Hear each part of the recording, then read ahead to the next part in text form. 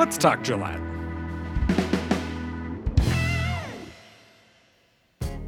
Hey everyone, welcome to another episode of Let's Talk Gillette. We hope you had a chance to listen to our first episode because it will help explain a little bit about this week's topic. We are going to take a quick look at the upcoming City Council agenda for the April 20th meeting. But before we get to that, we would like to point out that it is National Public Safety Telecommunicators Week. Most of us call them dispatchers, but regardless of the name, these are the people that answer the phone when we call 911. They are there every time when we are most in need. Thanks for being there when we need you. It's also Animal Control Officer Appreciation Week.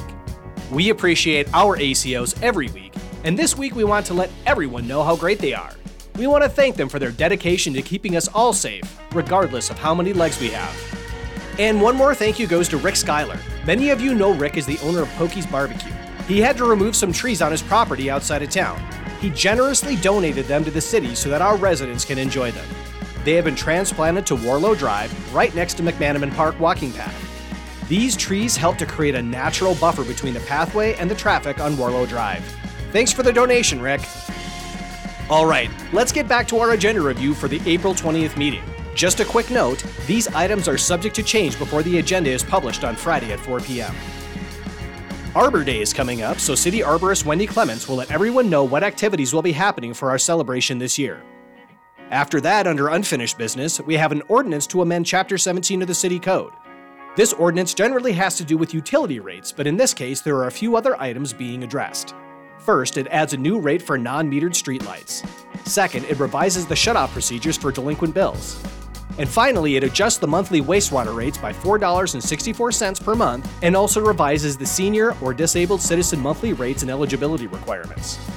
Next, Gillette Main Street has submitted their street closure requests for their special events for 2021. This includes weekly concerts, the Summer Brewfest and Car Show, Boo Fest, the Holiday Ice Festival, and the Parade of Lights.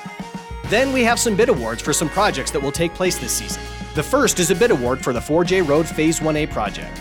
This project will improve the irrigation and turf along 4J Road between Vivian Street and Sutherland Drive. The improvements will reduce the amount of water needed and reduce the number of times the area needs to be mowed during the season. The next one is a bid award for the Northland Village Park Playground project. This will be a redesign of the playground area. It will bring updated equipment and separate age-appropriate play areas to this aging park.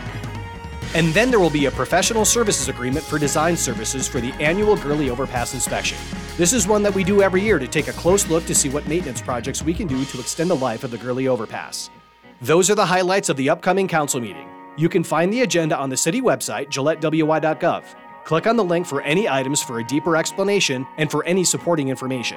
You can also sign up to receive meeting notices by going to the same website and clicking on the notification program link in the quick links section at the top of the homepage. You can watch city council meetings on GPA TV cable channel 192, as well as streaming online at gillettewy.gov/GPA. They have archives of all the meetings there too.